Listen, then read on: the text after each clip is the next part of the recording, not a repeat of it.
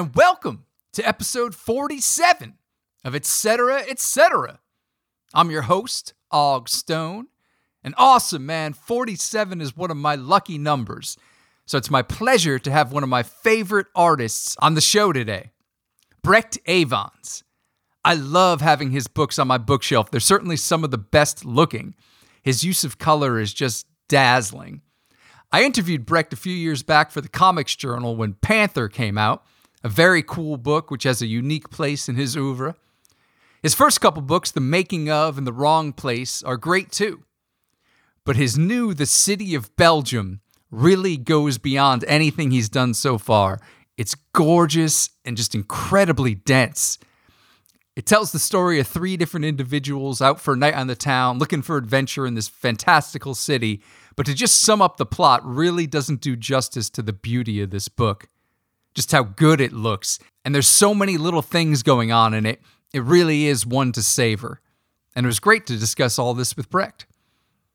I've got a couple young Southpaw things that I'm finishing up work on now. I'll be giving you more information on those shortly. But this month has been super busy, so let's get straight to the interview, shall we? All right, we're here today with Brecht Avons. How you doing, man? Very good, thank you.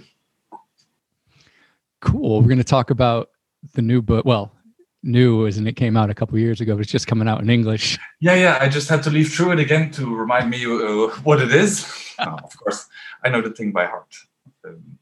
Yeah, I mean, it seems like you spent a lot of time with this. It's huge, and there's just so much detail. How long did it take you to complete? It took me 4 years, I think. After 6 months of writing, I could start doing pages, and then the whole thing took me 4 years to do, which seemed enormous. And then after I finished it, I promised myself very explicitly that I would only do something very small and simple and easy to easy in architecture, like a simple project. But then I started doing exactly the opposite, and I've been spending I'm getting to 3 years of working on the next book, and I have maybe 100 pages of the 500 that it might become. So it's a big and particularly complicated book I'm making. I can't even guarantee that I'm gonna get to the end of this one. Wow. I mean, maybe I will throw my hat in the ring. I'm used to just marrying the project and sitting it out and making it work until the end. But this one is a huge work, yeah. And I'm not a workaholic at all. Really? Oh no, yeah, no. I just this is my day job. I don't have any other particular commitments, some illustration work or some other stuff people ask me, which can be distracting. But no, I'm not addicted to working from all day long, or I don't do 12-hour days or anything like that. Usually, I like to have a fun life. Yeah. And the comic should be part of that. The comic should be part of a very pleasing brain training. I think that's with work feels to me a bit like what I hear people who work out say, or people who jog. The thing that it hurts the first 10 minutes, and then some kind of endorphin is loosened, and it starts becoming. You get some kind of jogger's high. This I get after after it first hurts a bit, maybe the first hour or two, and then it starts becoming a more euphoric experience. But I don't know if it's true about sports. I've never tried sports more than 10 minutes. Last time we spoke, you mentioned that you do move around a lot when you're working, like it's a physical thing for you. Yeah, first I move around a lot because the desk is pushing me away. If what I'm doing is not very easy, then I recoil a bit from it. Then I get down to the business of it, and after a while, it starts going very well. Usually, I don't.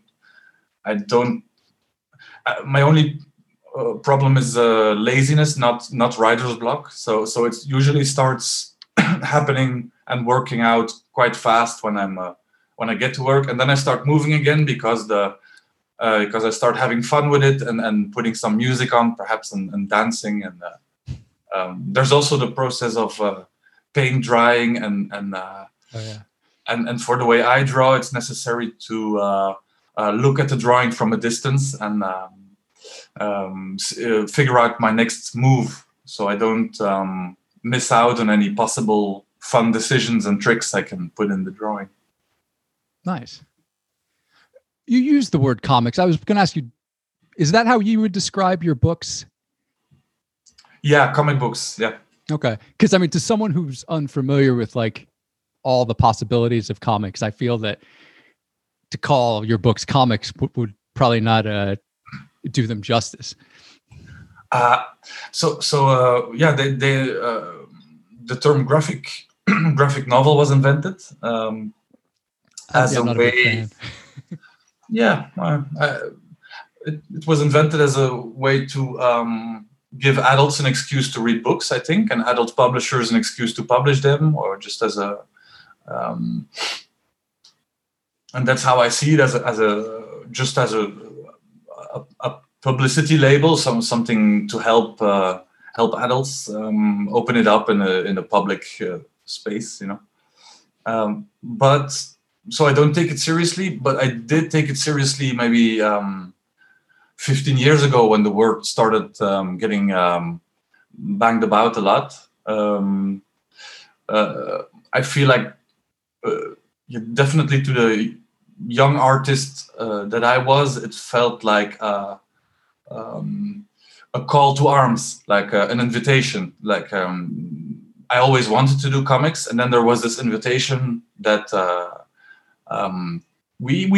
people think comics can be for adults now, at least some people, and we're just looking for people to make them.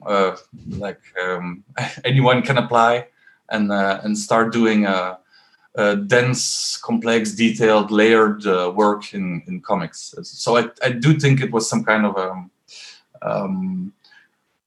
it had a bit of a calling effect, a bit of a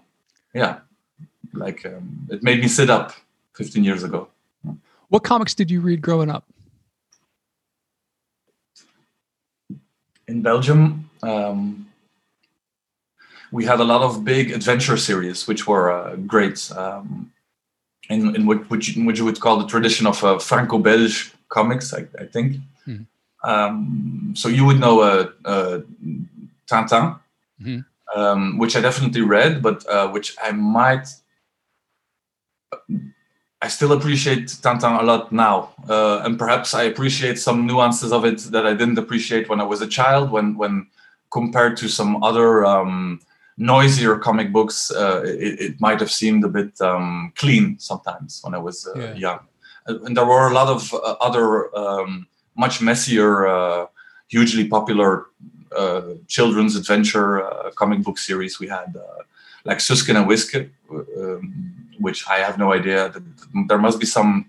Maybe they tried to publish that in English, but I don't know what they translated it as. But that was huge in our place, and there was even a very particular kind of a huge children's comic book series called Urbanus, which seemed to have slipped by any censoring into the children's corner of supermarkets. But it had a lot of heavy themes. It had street prostitution. It had the alcoholism. It had depression. It was a very it pushed a lot of buttons when I read it as a child. It was quite heavy and very rebellious for something that children were buying all the time en masse. Yeah. Was there a moment where you realized that this was what you wanted to do with your life? I always wanted to do it, very much so. I dreamed of doing it. As a child, I was thinking like I want to be a comic book artist, maybe an inventor, because when I was really small, I still drew very complicated machines to do simple things, like an endless system of tubes with a few knives on the way to peel an apple, things like this. And then maybe after yards of tube later, there would be some sprinklers to wash it. But I asked my mother what would be the adult word for the adult version, the realistic version of what I want to do, and she told me something, maybe architect, engineer, architect, something like this, because I wanted to appear to be a mature, smart child. So I spent a lot of time answering engineer, architect when adults asked me what I was going to do. But I always wanted to do comics, and I got closer, and I allowed myself to get closer and closer to it in adolescence. And by the time I was 17, I was published in some kind of small anthology. Like maybe there were 500 copies of it. It was like a self-published by a group of comic artists. But at this point, I realized that technically I'm now printed on paper in a black and white anthology, and I'm 17. Technically, I am a comic artist now. That's it.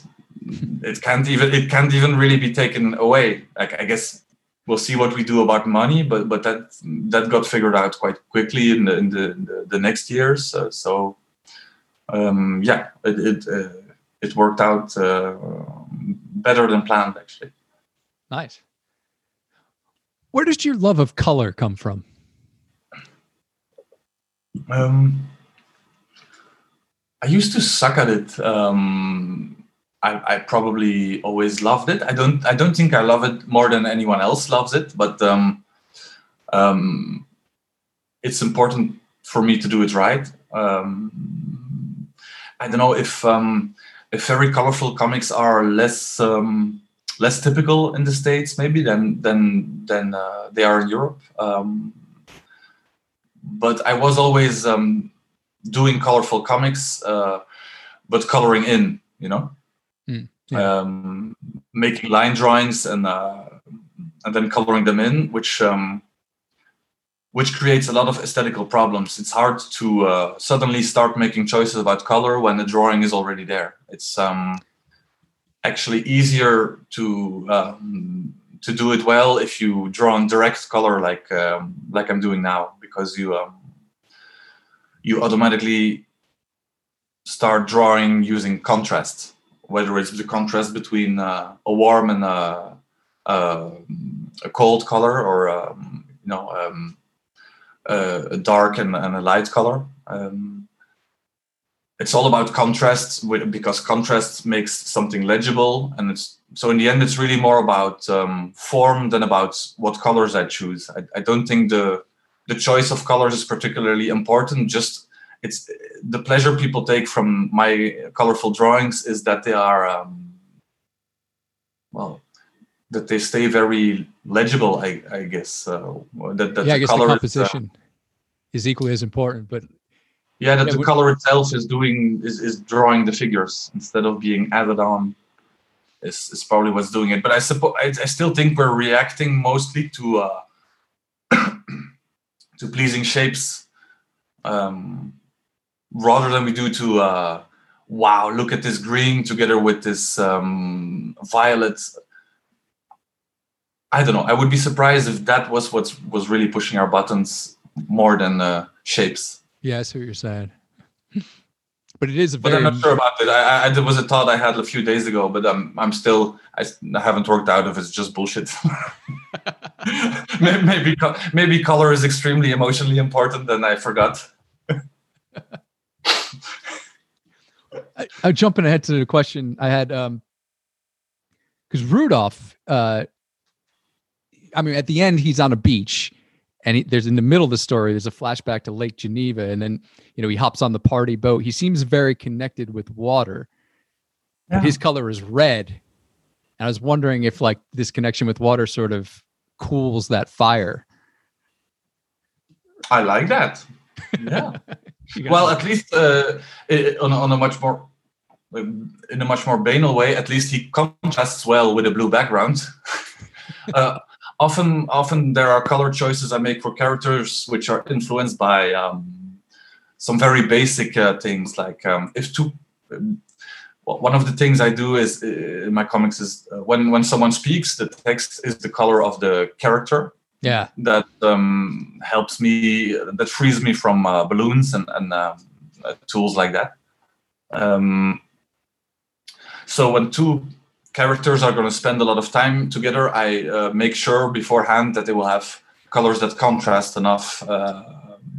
Sometimes it's these kind of choices that influence. And in the case of this book, there is like the main characters have the main colors. There's a yellow, a blue, and a red one. So we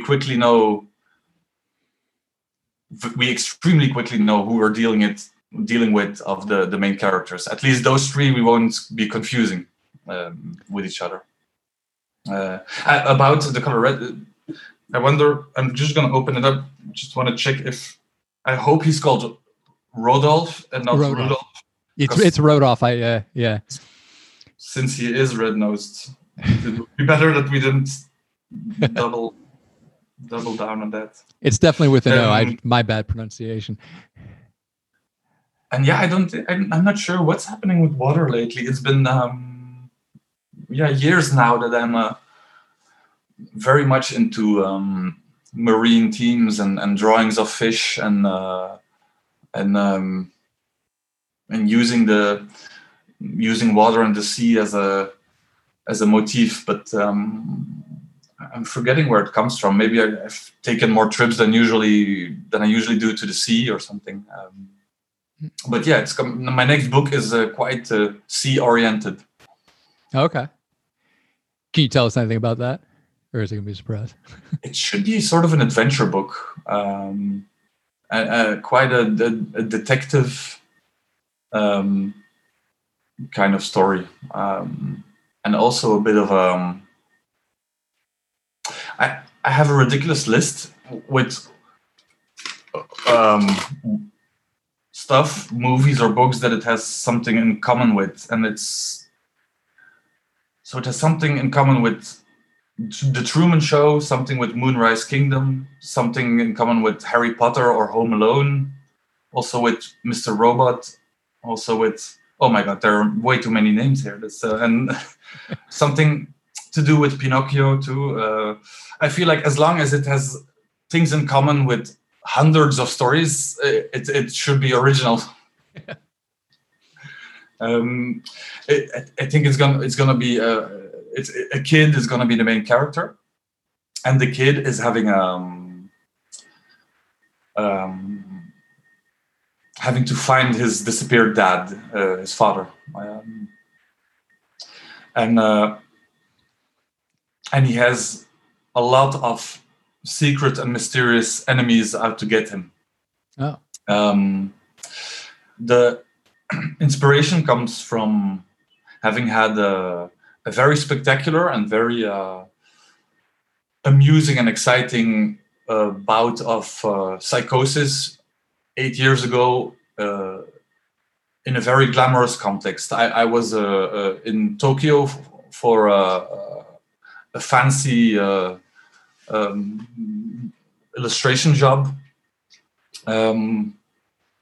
So doing something glamorous in a glamorous context. When I was already losing my pedals for a while, but it's climaxed in this very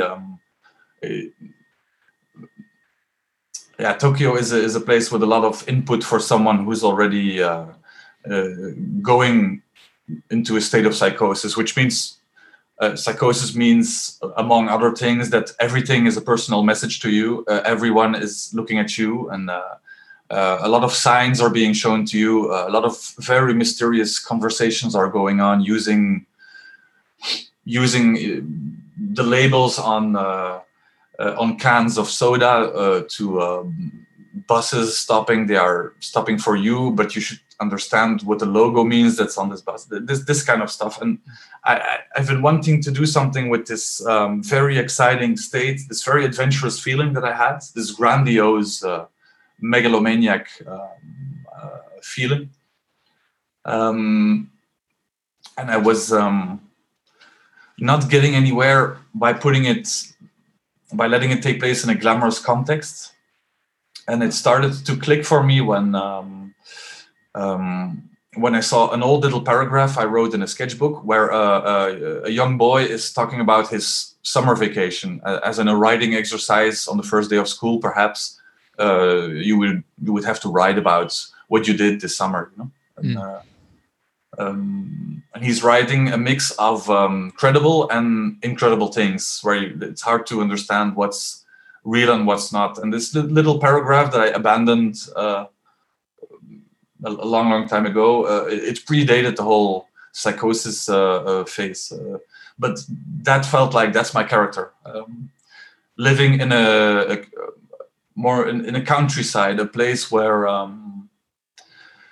he could hide, a place where there is an overseeable amount of impulse, and not something like an incredible city full of people like Tokyo or Paris, but a place where he and we as a reader can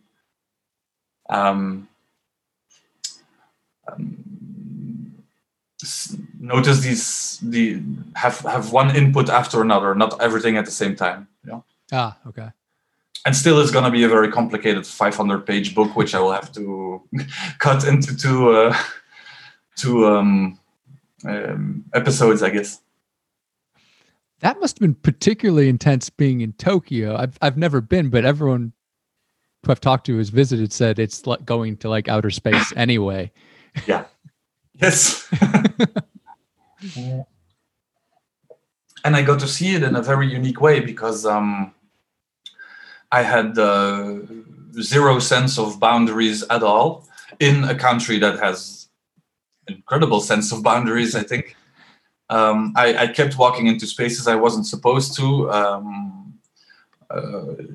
There was a lot of that, a lot of not respecting signs. Anyway, of course, as a tourist, you can't read anything anywhere. Yeah. Anyway, but of the many adventures that were compacted in the 6 days that I was walking free on the streets in Tokyo, one of the sweeter, smaller adventures was barging into a cyber cafe at 4:00 at night, just wanting to take a rest, wearing an extremely strange outfit, and the very young owner wanted to kick me out, and I got angry, and he got angry, but we couldn't understand the words each one of us was saying. So he opened Translate, and we started arguing because there were computers everywhere. So we started arguing in paragraphs. So it was like as if we were having some kind of Facebook dispute, but standing next to each other, looking at each other on the same computer. Is very. I think this must be quite a unique thing, a unique experience to have a fight, but have it in real life with the politeness, the technical limitations of having to wait for the other to type his paragraph. Yeah, that is super polite. Strange combination of things. Now, that episode informed the city of Belgium as well, right? I would say there are some maybe some strings of it, but actually, I'm not sure. This may be nitpicking, but I would describe what happens to the Rodolphe character, who is one of the three main characters in the book, as I wrote him as switching from depressed to manic, and there is still. I think psychosis might be called a step up or down, however you like, from mania. Where you go into full delirium, full over-interpretation of everything. Mania is more of a incredibly outsized sense of your own capabilities, and which is also a great feeling, of course, and quite a dangerous one. Yeah. You can imagine that if you are completely confident that you can make $1 million the day after, in a few hours, you might make some bad financial decisions. Or if you're extremely confident that no one could really harm you, that you might not be careful with your choice of friends. And I got very lucky. Nothing really bad happened. But that's more what's going on. It's he's going from the way I would describe those two states is a depression would be imagine every aspect of your life completely injected with a huge dose of fear. Every single aspect of it add a lot of fear. And then mania would be every aspect of your life. Try to imagine what it's like if you took every last little bit of fear out of it. I think that's feels like the main ingredients, the main dosage thing that was going on in the switch between these two states. All three of the characters seem to be dealing with some level of depression. In the case of the Victoria character, I think it's part of her mystery. In the case of the Rodolphe character, it's quite explicit, and he's the most based on me. In the case of Victoria, there's another question going on. We discover that she has had a nervous breakdown, and the question we are looking at, or what's the mystery that's going on, is: are her protective friends and family that's surrounding her creating a new breakdown, or are they protecting her from it? Her question seems to be what does she need, seems to be the mystery of her character. It's obviously she's been dealing with stuff, and she's also inspired by someone I knew, I still know. The Yona character, I would say he's chemically functional. I think his brain is working the way his brain should, but he has other he has his own set of troubles. He's he's the least affected, but he's kind of low level. He's hedonistic with a lot of ambitions that sort of bump into each other. He is really into presenting himself a certain way to people. He's quite touching, I think, in the way he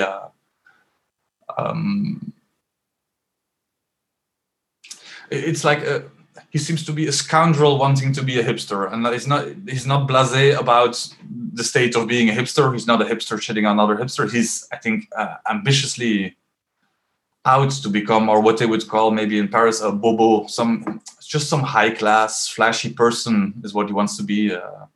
And he's very influenceable, very little self-discipline, and he carries around a bit of a very messy past that he's of which the shameful parts he's trying to shovel under the mat, and but there are still some good memories he has of this, some flashy parts to it. He also wants to talk about this messy past, or because there are some glamorously swashbuckling aspects to his past too. A lot going on with him, but I wouldn't say anything like mental illness or something. It's just a big appetite for adventure and and makes a lot of bad judgment calls. Yeah, I wouldn't say depression. He just seemed bummed out that none of his friends are around on his last night in town. Yeah, right. You can sense that his friends have had some tiring experiences with him. All three of them have huge backstories. Like there's the whole Baron Samedi aspect of Rodolphe that we only get like little glimpses of. It seems. Yeah, I think. Yeah, the backstory stuff is. Oh, sorry. Yes, sort of appears quickly. I think, right? It flutters by, and then we get back into the main action, or at least the main dialogue. But it seems like you know these characters inside and out. Like you've lived with them for a long time. Yeah, and I do put a lot of myself in them, but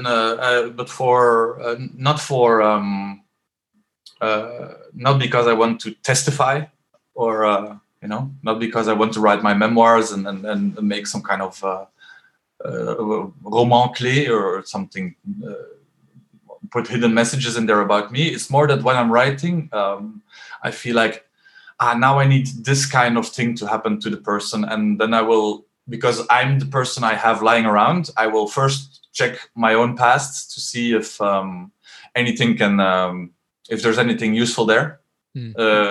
Anything at least I heard about or saw or lived through myself that can take the place, and then I will not ask around for other people's experiences because I have it on me. It's like some stuff that's in the fridge already. I don't have to go shopping for it. So it's more almost because of practical reasons. A lot of autobiography, extremely deformed autobiography, slips into the books.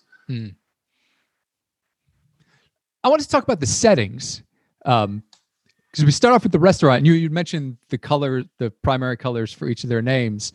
Actually, at first I didn't get that Victoria was going to be one of the main characters, because she's in this group conversation and it could have really been anybody. And the whole restaurant is full of, groups. I like very much that you noticed that. I'm very pleased. Cool. Because the book takes its time to start moving. It takes a lot. It takes. This was on purpose. I wanted us to move around with the people in this restaurant for quite a bit. And in the case of Victoria, I wanted us to choose her as the main character, or I wanted to hide her a bit. So first we see her from the back a lot, and I wanted her because she is, I think, extremely charismatic. Or at least that's how I tried to write her.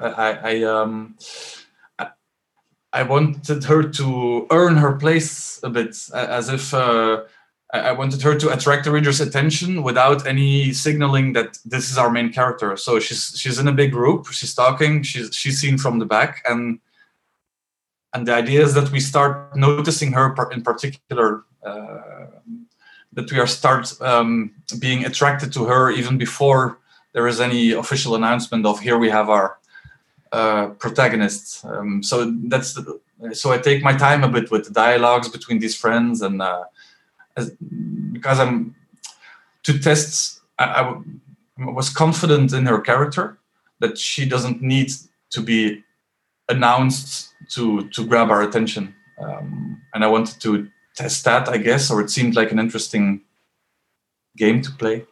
Yeah. And speaking of seeing her from the back, what stood out, I love her hair.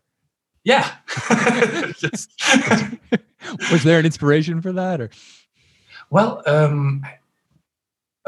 one of the things I had a bit of fun with, a bit of, I would say, superficial fun, harmless fun, was doing some cameos and digging up some characters from The Wrong Place, the last city nocturnal party book I did, which was predates it by 8 years or so. And there's someone who has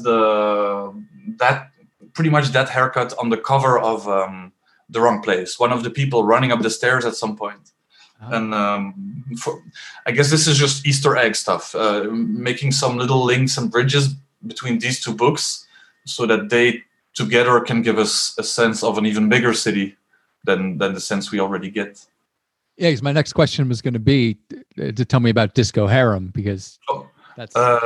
Yeah, and another thing, so she has this, which was really fun to draw. It's she has this pearl haircuts. I don't know how you would describe it. It's not extremely clear, which is nice because that's possible in comic books. Yeah. It's not extremely clear for dealing with beads or with some other kind of graphical translation of another kind of haircut. But she looks like an Egyptian princess, I would say, like a Cleopatra or a Nefertiti. Then also she's wearing a onesie with a fish scale motif, and there was some to give her a fish scale motif on a onesie comes through the tortuous way of one of the scenes I had in mind for her. One of the central moments for her is her being locked up by her friends in a space who are afraid that she's, falling off the wagon, that she's she gets locked up, and she calls out to them. So I felt like there was a little bit of a mythical thing going on with like a siren call, with her friends having to resist, not open the door for this charismatic, argumenting and suffering person. So a little bit of a very, very obscure siren reference in the clothing. Okay. But you were asking about Disco Harem, the endless disco. Yeah. Which went even more caricatured even more in this book. I think there are some the endlessness of the disco is even more explicit, with some drawings where we see almost a tunnel, was it Piranesi like space that must be miles deep. Yeah. If it would have to look like that. The Disco Harem first turned up in the wrong place, which I made almost 12 years ago now, I think.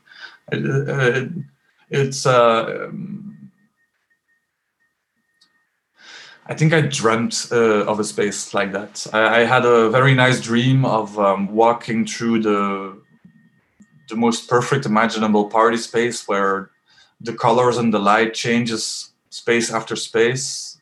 The music and the kind of people change. You walk up a little flight of stairs, you open a little door, and there's a total other vaulted ceiling and an orange atmosphere and some klezmer music going on, and then there's an elevator to the side. I dreamt in this space before, I think. Yeah. Nice. Before I started drawing it. And it's also where Yona meets his wife, which is cool. The little flashback there. Yeah. And I was imagining him meeting. Well, the crossover between book stuff is doesn't have any really importance for the story, but they're tiny little presents for anyone who's read the two books. But this huge endless disco it's like it has to be the pinnacle of adult entertainment at night, the place where everything is possible, something that is even all the clubs in Berlin put together aren't close. The real battlefield for our wants and needs at night. I wanted it to be phantasmagorically huge, because in a comic book, maybe more than even in other mediums, that the fact that it is like that it is a crazy space, an impossible space, bothers the reader less. I think it's less in the way it requires no explanation. I think it's an exciting thing to look at, but that because in this medium, particularly of comics, it's not in the way of connecting with the characters. It's just going on around it in a calm. It's drawings; they don't move. It's incumbent on me to add movement into the drawings and spectacle and make it dynamic to our eye. So with the backgrounds as with the characters, I try out a lot of stuff and preferably a lot of stuff that is only possible in a drawing. And something like the Disco Harem space is exactly a good example of that. everything about that space seems to me only to be possible in a comic book. Yeah. The titles, the different languages are all different, which put in my mind, because it's the city of Belgium in English, I just assumed this was like a fantastical version of Brussels. But the French title is, how would you pronounce it? Les Rigoles. Les Rigoles, which is a real... Which I even really don't... It seems like to be little drainage canals. Okay. But it's actually the name of the bar where I wrote most of it here in the neighborhood. And I already came up with and rejected 300 titles before someone suggested naming it after. I had a lot of trouble finding the French title in particular. Had quite a bit of trouble finding the Dutch title, but the English title was there from the beginning. Okay. It was always the city of Belgium in my head. All the files are called COB. And then it's just the other languages I had to come up with the title. And mainly it's a lame joke having to do with us in Europe and in the Bush era having a laugh about Americans not distinguishing between is Brussels the city and Belgium the capital, or is it the opposite? Which is not a very fair thing to mock, because I'm not sure how many Belgians know the capitals of your states and what is the name of the state and what would be the name of their capital. That would be quite a specialist knowledge here too. Okay. But I felt like the lame joke had a good was a perfect label for the book as the city in which everything takes place, and the city part of it precedes even the characters I invented. I knew I was going to make a city book. The city is a mashup of Brussels, Paris, London, Barcelona, Berlin, Ghent, small and big cities that I've been to or lived in and loved. It's just one big European soup. So calling it the city of Belgium seems right, because we're geographically at the center of it, and we also have no international identity at all, apart from being something in the middle of Europe, I think. Coming from one of the smaller states, I kind of got that, like, as it could be just grouped as a city rather than, one of the main international, like New York or LA. But if you see what I'm saying. you get the tickle it gives you, perhaps, to make something grandiose out of the little place you come from, and to present it as if it were the city to end all cities, or the most incredible country. It's a fun tickle. I really like the world building that it crosses over between the books. Like, I like that when it happens in authors' journey. Like Nabokov has stories that characters will intersect. Like Panine shows up in Pale Fire as a completely different professor. I was wondering, what are some of your favorite books and authors? That I've thought of lately. Well, I think one of the ones I think about most are the ones that are somehow useful to what I'm working on. Those I keep coming back to in my mind, because I'm still figuring out what I can steal. And one of them lately has been The Man Who Was Thursday by G.K. Chesterton. Yeah. Because I'm writing a psychotic-inspired adventure story, and I would say that is a perfect example of it. And, the fact that he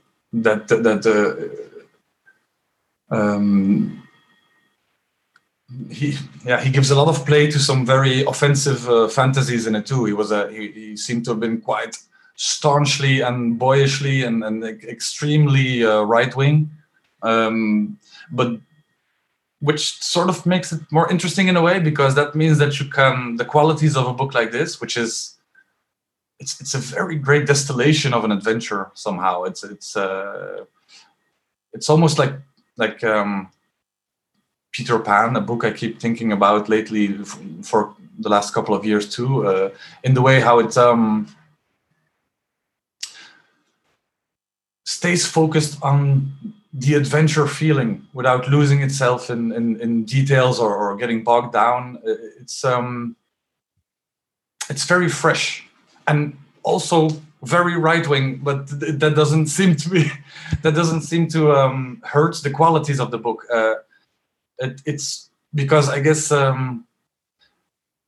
any extremist fantasy could nourish, as long as he toys with it, as long as it's playful, could have nourished a psychotic fantasy world in which the great enemies for the big part of the book are anarchists.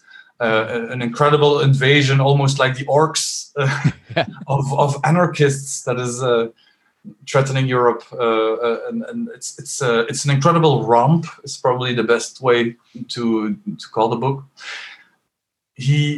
Every chapter he comes up against a new adversary who has a very specific way of being disquieting. Every new adversary has a very specific, concrete way of. One of them is an old man who walks extremely slowly, but he can't get rid of him in the streets. He seems to be moving extremely fast. Another one is he's in a sword duel with an adversary who keeps losing little parts of his body but not bleeding, because he's wearing some sort of offensive Semitic fat suit under which is a nice blonde English lord who is actually his friend. But they have this very specific. It has the taste of a dream, I think, and the kind of dark fantasies and textures and things that we mostly forget when we wake up and we tell a dream. It has the parts that make a dream really interesting, I think. It's hard to translate these feelings, these observations, and these situations that are very hard to translate to daily life and normal normal reasoning. So I get it's one of the reasons I think it's so boring to hear someone talk about the dream they had most of the time. And I had fun with a long dream telling scene in the city of Belgium at some point too. But I am not myself interested particularly in someone else's dreams, except if they can hold on to this thing that makes them so, for all of us, so different from our daily life. And that's mostly the person is probably who's telling his dream is most of the time will probably be frustrated himself and not able to tell what's going on. The result is it's like overcooked vegetables. All the taste got out of it. Yeah, it's very hard to render a dream. And a dream and connecting also to a psychosis, with extremely rich delirium going on in that book, and going on in any old person's dreams all the time, and going on in people with psychosis having waking dreams, which is fun for me because when I was in this state, my mind was racing all the time, no sleep required for a long while. The thoughts and imaginings never stopped, and they had a rich texture and a huge amount of imagery that I want to hold on to. And it's easier to hold on to some of this because they were like waking dreams, I think. I want to ask you about the taxi driver's stories. That was great, how he would just pick up like a little snippet of what each passenger said and just spin it into something fantastic. I'm very happy about the stuff you pick out, because the things you're taking out are the I think the riskier things I did, the things that where I'm taking a bit more risk with the reader's attention span. I felt like when I finished it was, oh, should I have done that? But I also, when I was writing it, I loved the taxi driver who keeps spinning yarns with elements from something that's told to him by the last passenger that he saw, and this story within a story stuff going on. Yeah. And then like Rodolph's cab ride turns almost Dadaist at one point with your use of like the lettering. And then Victoria and Carmen's gets very hallucinatory. Again, like you mentioned the fish design, the fish like come out. Yeah, I none of this comes from any. I've never been much inspired by psychedelic or hippie culture, but you don't have to look far to find psychedelic things. It's just when you start looking at drawings and imagining how can we break this open and make this 3 times more expressive, that you start getting psychedelic effects. But you would be able to see this in Cubism, I would say. Cubism is quite psychedelic, and it also makes sense. It's trying to show us a whole lot of parts of something that you can't see in a picture, in a photo, that you can't see if you sit still looking at something in real life. Cubism is like a solution maybe to show us experience. Like in real life, we can walk around stuff, and we walk around in a city, and we go down the stairs, and we get into a car, and we go from an inside space to an outside space. So I'm like cubistifying the city and trying to show more stuff. But then also something like Escher. I don't think Escher took any like drugs ever. He seems to have been looks to me like Escher was a professorial kind of drawer who had a lot of fun inventing himself a challenge and then doing all the work it takes to perfectly execute that challenge. Like the reflection of myself in a room in a reflecting ball, almost impossible to draw. This is very hard, so now I'm going to do this. Or convex and concave, the drawing where you never know if something is protruding or what's the opposite of it? Like concave, I would guess.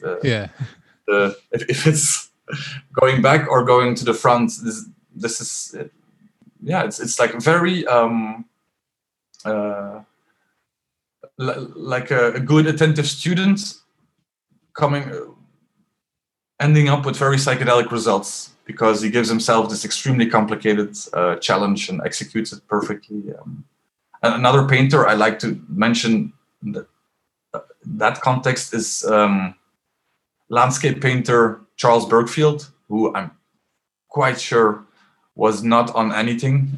He seems to have been a pretty quiet or unassuming guy, doing watercolors in the in swamps and in the countryside, and but he tries to paint light the way we experience it. To give a very dumb example, but he does it in a lot of smart ways, he will often have a black dot, a black or dark dot where the sun is, because when we look into the sun, we get the opposite optical image. So we will, in real life, we do see a lot of black suns when we look around. We get confused by our surroundings, and he tries to draw the sound of cicadas, perhaps, grasshoppers or mosquitoes. He uses tricks to make us sense that there's a lot of mosquito noise going on around the swamp, for example. Or he will draw perhaps a bird flying by in a way, the way we experience a bird flying by, not having a static bird still in the sky, or electric wires. He will draw them in a way that communicates that they are buzzing and that the whole pole they are connected to is buzzing with it. He will try to put a lot of experience into a painting that is visual. I like that. I don't know his work. I'll have to check it out. Yeah. Burkfield. Charles. Something about your characters I want to talk about. I like how they seem free of cruelty for the most part. I first noticed this like in the earlier books, like you had mentioned that The Wrong Place is sort of like popular versus unpopular, and Robbie's very popular, but he's really cool to Gary, although he didn't go to his party. Like when he sees him again, like he's not a dick to him. And like Peterson, like dealing with Leslie and Dennis, like, you know, these awkward outsiders, he takes his time, like, and like in the new book, City of Belgium, like Buzz, like, although he has a violent streak, he really wants to be a good friend to Jonah. And even though he beats him up at one point, like the whole time, like it seems like he's trying to do the right thing. And like, yeah, your characters seem free of cruelty, which was an observation. Yeah. Yeah, I don't know how many people are have like and would have a cruel gene. You know, someone like Buzz in the City of Belgium, he must be one of the worst dudes in my comic book. He's endlessly over the top, offensive. He's a complete disaster. But essentially, he is the kind of guy who will get into a fight with you in a bar and then do what I find even more annoying. Then he will need you to become friends with him and have drinks with him, because that's all part of his big, loud process that you will also get strung along. And you will go home with a strange feeling of, okay, so an asshole beat me up, and then it was sort of like nice and we were buddies, and what just happened to me? Yeah. Why couldn't it just end with like maybe someone going to jail, or you know, someone getting knocked out? Why did I have to go through all this second psychological chapter with this needy guy who needed to prove something by beating me up, and then needed to prove something again with using my body by getting me drunk and telling each other stories about our past and becoming buddies and like exchanging phone numbers maybe. It's even worse in a way, but extremely human and you see it all the time. And when I sense someone sitting down in my environment close to me with that kind of energy going on, with this kind of needy energy, I've perhaps I miss out on some interesting experiences, but I've learned how to turn my body, how to maybe change tables, how to how to smell this kind of person from a distance. But what's obvious to any writer is that you can never make a hate pact together with your reader against your characters. You can never make a little deal that we're gonna hate or dunk on one of the characters. Why would you conjure up a person just to shit on? You're gonna want that would be an extremely boring and unnourishing experience. I'm not trying to like on purpose show the good in people or things like this. It's just that we're gonna have to see something going on in their minds and how it clumsily expresses itself. But it's not going to be interesting if it's going to be. I mean, there is some really good cringe humor, but the best cringe humor is actually showing you very clearly some real stuff. Yeah, like when Jonah runs into the entire group of his friends that he is called, turning the corner. That was great. I like it when these kind of Greek chorus moments happen in a book, like this kind of a bit more staged moments, like Woody actually these symmetrical moments. That's the kind of stuff that comic books or stories shouldn't sacrifice just to for a general sense of realism. all the people that we see him call at the beginning of the story, they are all there. Every single one of them is there all together without him going out. It's a very clean, simple, gag-like moment that is also very, I think, real, or at least about something very real. But I like it when it's when it has this extreme kind of pop to it, this kind of gag-like feeling without losing any of its credibility, I think. Another moment I really liked, and I was wondering, did you consider bringing Rodolphe and Victoria together? Because there's that moment where she's standing outside and he's walking out, and it's just a really nice, and you get the feeling they're about to meet, and then they pass as usually would happen in real life. But did you exchange a very intense glance? Yeah. Was there an urge to bring them together, or did you consider that at all? Well, yeah, Rodolphe also meets Yona at the point. Yona is sort of a random, almost unimportant, emotionally unimportant encounter in the night for Rodolphe, but actually he catalyzes the turn that Rodolphe makes from depressive to manic early in the book. And then we have this, because these three characters' adventures are woven through each other, but not touching most of the time. I guessed at some point that there would be a will they, won't they feeling for the reader, even though, okay, we're 200 pages in, these two haven't met. They both seem troubled. They might, would they understand each other and build some utopical crazy person community somewhere? This is an idea I toy with in the book, which I quite clearly don't agree with. There's a phrase in the book that feels like the most, I would say, Instagrammable phrase in there. I forgot what's it in English. Something like ordinary people don't know how to deal with extraordinary people. Something like that. Yeah. And it's one of these flashy phrases that I sometimes like to put in there. And it's a bit of a bitchy thing to do, because I know that these are the ones that might catch on more than the rest. And I generally, when I put one of these flashy, resounding phrases in there, it's something I don't particularly agree with at all. But we get, I feel like in real life, we get distracted by well-formed phrases all the time. Yeah.